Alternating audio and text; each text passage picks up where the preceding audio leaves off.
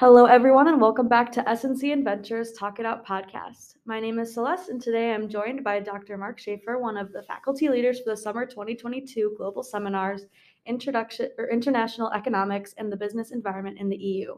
Welcome, Dr. Schaefer. Please go ahead and introduce yourself. Thank you so much. It's a pleasure to be here. So I'm Dr. Mark Schaefer, I'm Associate Professor of Economics here at St. Norbert College. I also am Program Coordinator of our Data Analytics program, and I direct our Center for Business and Economic Analysis on campus. Sweet. Okay. Thank you so much. I'm excited to hear about this 4-credit opportunity we have. So I have a few questions, and let's get started. So start out by telling everyone about the global seminar you'll be leading.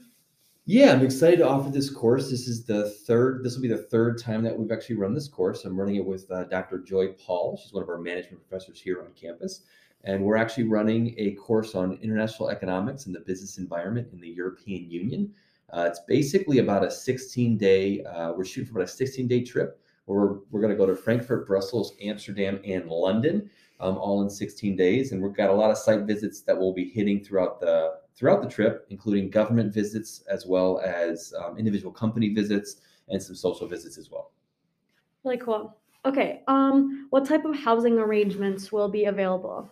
Yeah, so we work exclusively with the study abroad office to basically get really good housing opportunities for students. The last iterations of the trip, we actually stayed at a couple of different hostels for the most part, is essentially what we stayed at, hostels or hotel type setups. For example, one of the really cool places we stayed last time was actually effectively it was an old university building that they basically converted. Cool. And it was like a really top-notch hotel is really what it was, but they had like the old lecture hall was actually it actually was a social space where they had like soccer games you could watch, but you were sitting in like lecture hall seating, and they had so like cool. a drink set up on top. It was a really, really cool thing. Yeah. But yeah, really, we focus on getting good housing where we're all in the same space. Usually it's like a hotel or hostel situation. Awesome. Cool. Okay. What inspired you to design this kind of a program? Yeah, so I actually, when I was in undergrad, my senior year of undergrad, they actually had just launched short-term study abroad programs. This is a long time ago. And I actually did I graduated on a Sunday, and then I left on Monday morning and did a 10-day trip to Rome. And then after that, I backpacked through Europe for another 6 weeks after that. That was sort of my end of my college career. Was really excited about that opportunity that I was able to have. And when I came to St. Norbert, we were just kind of starting the conversation about these classes. They weren't actually fully online yet. Yeah. And I was fortunate enough to run with a former colleague, Dr. Ben Hugel. This course was the first one that we ran out of the business school at St. Norbert. So I'm excited to kind of keep doing it because I know it was a really meaningful experience for me. Yeah. Sort of growth and development opportunity that I like to create that opportunity for our students, especially those students that maybe have really busy schedules and maybe can't afford to do a full semester abroad, Right. or maybe they have sports schedules where they can't do the full semester abroad, Right. which is one of the reasons why I try to do this trip. And it's a lot that we're doing in a short amount of time. I mean, we're hitting 4 countries basically in a tight window, partially because I think there's a lot to learn about the different cultures you can kind of see as you're jumping through different countries. Right. But we kind of jam-packed it for that exact reason. Yeah, that's super cool. It always, to me, is like I can't wrap my head around it, how the countries are like the sizes of states here. Yep. So it's a short time, but you're able, it's like so cool that you're able to go so many places. Yep, it's great. Yeah. Okay, so where does your passion, well, I guess from your traveling after college. Okay. So which stops or like spots, specific places are you most excited for the students and yourself? So I am an economist by nature, obviously, and I specifically focus on financial intermediation and monetary policy. And what we try to do specifically when we hit Frankfurt, the big reason we actually go to Frankfurt is that's actually where the European Central Bank is located, which is a really, really cool opportunity for students. When we went there in the past, it is this absolutely beautiful building that overlooks the entire city, overlooks a river. And you basically get a private session with one of their economists in their high-end room. And it's so fascinating because they actually like roll out the red carpet when you come there. They have this whole like spread of like little appetizer, all kinds of drinks and stuff like that, coffees and teas and all this stuff. And it's like you go up in this back room and you literally overlook the entire city with this glass viewing room that they have. It's such a cool experience. And to hear from people that are literally at the cutting edge of making policy decisions for the entire basically European Union from a monetary perspective is absolutely amazing. Yeah. So I always love that about the Frankfurt part of it. And there's a lot of really cool cultural things we do, like apple vine is something that's really interesting there. So it's like a drink and that's unique to Frankfurt. So we always get to try some of those things as well. And then the other areas that I get really excited for in Brussels, we actually get to meet with all the different government bodies of the European Union. So basically, like it depends on sizes and stuff like that of our group. But in the past, we've met with the council, we've met with the parliament, and you get to have these really just crazy conversations about what policy looks like in an environment where you're overseeing that many countries, which is it's so fascinating. And it really is kind of a really neat experience for students to understand and appreciate the magnitude and the gravity of what those operations do. I mean, we're used to the United States where we're set policy for, it's obviously it's a big population, it's a lot of states, but it's still one country. Right. As opposed to this group of lawmakers coming in from all these different countries to try and make decisions together. It's fascinating. Yeah. Absolutely fascinating. Very so those are two areas I get really excited about in particular. Yeah, very cool. Okay. Both the COVID-19 pandemic and Brexit have impacted the future of the EU. Can you tell us how the experiences students will have on this trip will give them a better understanding of the EU's role in the global economy? Absolutely. That's a great question. Maybe starting off with the Brexit part of this. The first time we actually launched this course, Brexit happened after we said we were going to run the course and before we ran the course. So it literally, like what we were going to teach changed a little bit even. We're going to focus on this as a talking point. As a result, though, we've got some really good partnerships we developed over the years that we can really dig into some of these ideas. So Brexit, obviously, one of the big issues there is them pulling away from the European Union the way that they did. It actually changed how they interact in all aspects with the rest of Europe. Specifically, we think about trade and stuff like that, like goods going across borders. One of our site visits is with the British American Chamber, which is actually, think of it as it's a policy organization that basically works on behalf of very large US companies that want to get into the European market and British companies that want to actually get into the US market. They're kind of like the bridge between. So there's this policy making organization.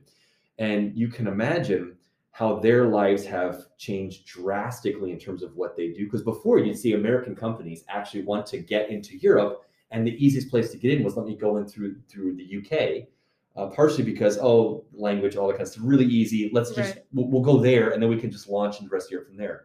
The moment Brexit happened, it made it more difficult for literally to trade out of the UK, which has drastically impacted firms wanting to, I'm going to move overseas. I'm going to go into the UK or Great Britain or something like that. Now they're going, we don't want to go there. We want to go into a European Union country. Maybe we're going to go to Germany or France where we can easily sort of send our goods across. So that has drastically changed how everything works. So that's a great site visit. We actually meet with policymakers who are effectively they're lobbyists on behalf of companies interacting for policy. So that's a really cool site visit that we have. Last time we also met with a very interesting woman. She actually works for the state of Illinois, and her job is basically to recruit companies to come locate from Europe in Illinois. That's how they're going to get in the United States. That's literally her job is she's basically a recruiter for companies who are come to the state of Illinois, which is a fascinating conversation when you start to talk about what does it look like in a Brexit type environment. So there's a lot of, even though Brexit's been, it happened, they're still unrolling some of the details of it, but there's still a lot to unpack there, which makes it such a fascinating time to go and have a conversation. I didn't even touch on the COVID part of it, but obviously COVID, think about it like this. If you're in, the government's trying to manage what's happening with COVID, but the government here is individual country level governments. But then there's the European Union, which is the overarching part of the whole thing, which adds another layer of complexity to the decision-making process. Right.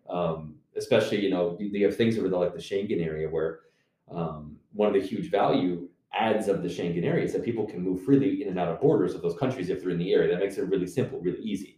That's at a higher level, right? But then you go, individual countries are sort of making their own decisions. There's a whole bunch of complexity of how all of that fits together, which makes it such an interesting thing to try and analyze and discuss in real time. Yeah, very cool, very cool.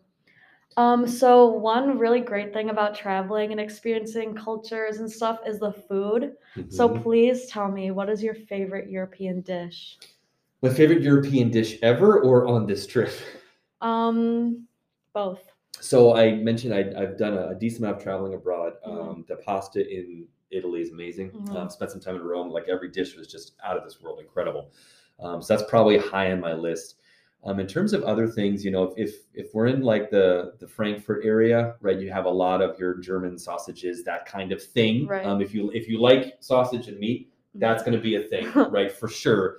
If that's your cup of tea. I know there's one, last time we had some students, there's a thing in Frankfurt, UT Frankfurt, it's called like they call it like the green dish or something like this, but they basically grind up a bunch of veggies and put it in this little bowl. And one of my students last time ordered it. She took 2 bites and she's like, I'm out. I'm not touching this again. So then we actually we do group dinners on this too. We do one group dinner in each city. And so we actually ordered a bunch for the table at that one. And I think out of I think there was 11 students. I think there were 2 that were like, yeah, I would eat this normally. So that was a fun sort of tasting experiment for us there. But a lot of sausages in Frankfurt. Brussels is interesting because it's kind of in a location that everything's coming together from all the countries around it. So it's this kind of hodgepodge of food that's there. There isn't anything that strikes me particularly unique in Brussels. The one thing I'll say in Amsterdam, Amsterdam has, if you ever had a stroopwafel, you can get them here. You can actually find them in Target, wherever they have it. There's a brand that they actually export here called stroopwafels, but they actually have in Amsterdam. Imagine taking these 2 little, really thin, they kind of press them. It's almost like a caramel cookie, but it's a thin layer of caramel in the middle with this little waffle thing on the outside, but it's really thin. They're absolutely delicious, but they literally have these stroopwafels shops, if you will, in Amsterdam. And you go and it's almost like you get to pick your toppings and stuff. And it is the most amazing thing. It's so good. That they do a lot of as you can imagine, a lot of waffles and pancakes are big over there too. In that, even in Belgium as well. And then of course, when you hit London, a lot of fish and chips type dishes, as you can imagine. Right? You got your pub fare kind of a thing is sort of the big stuff there. But I mean, the nice thing is we get to bounce around these different countries, and you kind of get to experience some different flavors and different specialties, which makes it kind of fun depending on where we are. Yeah, very cool. Okay, if there's anything you could say for students that are considering applying to this program, a few things you'd say to totally convince them, what would they be? I would say the thing that makes me really excited about this trip, and I kind of hit this a little bit, is the variety of things we get to see in a short amount of time. Right. We're not just going to a single country. We're going to 4 different countries. We're going to hit them fast. We get about 4 days in each city. But as you mentioned earlier, it's really easy to get around. We basically fly into Frankfurt, and then it's just hop a train for a couple hours to Brussels, hop a train for a couple hours, hop a train for a couple hours is what it is. So we get to see a lot of stuff really, really fast, which is really kind of a fun experience for students. We're kind of on the go, which I think really makes it an exciting opportunity. The other part of it that also gets me a little excited, and hopefully we can arrange it this time as well. In the past, we actually did get to spend some time actually at one of the abbeys, one of the Norbertine abbeys as well. So we actually hit up right outside of Brussels. There's an abbey called Grimbergen. And we actually do go, the first time we got to stay there, we actually stayed in the abbey for a night, which was a really cool experience. They actually have they almost have a dorm setup within the abbey, which is cool. And that abbey is particularly unique. So they have a beer called Grimbergen beer. It's licensed to the Carlsberg Group, which is a big beer conglomerate overseas. But they actually have at this abbey, they literally have their own historical beer museum, as part of the actual abbey, which was a really cool kind of we went there and he's like, you guys want to give a tour of the museum? We're like, well, go check it out. They have all these historical Norbertine beer stuff in there. It's a really cool experience.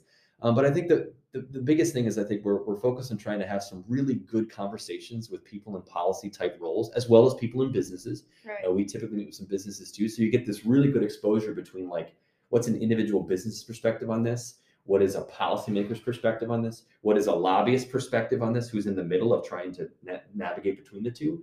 All while actually getting to see 4 different countries in 16 days. So it's a really cool experience. Yeah, very cool. Was there anything else that you needed to talk about, wanted to talk about?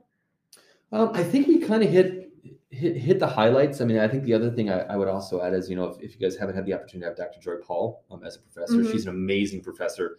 I'm really excited that she's going to be jumping on this trip to help me co-teach, and it should be a great experience for us and for the students. It's a wonderful trip. I'm excited. Hopefully people can hop on board. Awesome.